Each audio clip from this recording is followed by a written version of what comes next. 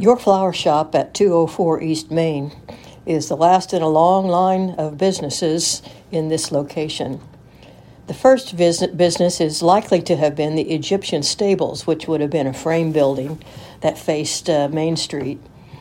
But after that was torn down, Martin, Summers, and Dickey erected this two-store-wide business house that was L-shaped with the back door facing onto 2nd Street. After that was built, and Summers and Dickey were there for quite some time, they moved and went out of business eventually. And there were a series of dime stores that went in there. There was, at one time, Vicks Ben Franklin. There was a Morris Company for a while, and J.C. Murphy, and eventually the Index dime store was in this spot. The dime stores just had everything, all kinds of toys and gifts and appliances, and then they were well known for their pet area where you could get live fish and chameleons and turtles, and during Easter you could get rabbits whose fur had been dyed in various colors.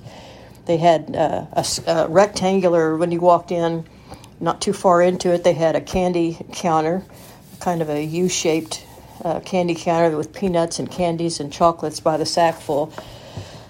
And it just had just about everything: kids' clothing,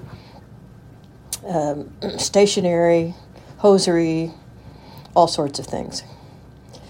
But after the Index went out, that's when Your Flower Shop remodeled the building, and moved in there, and has been there ever since.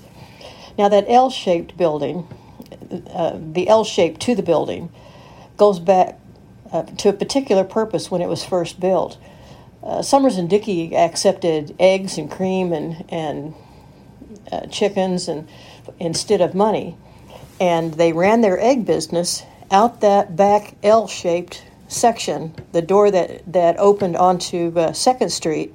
People would bring up their wagons there, unload their eggs or their cream or whatever they were exchanging in that back door, and then they would go around and then do their shopping, trading their produce for whatever they needed in the store. So that back door was the egg door.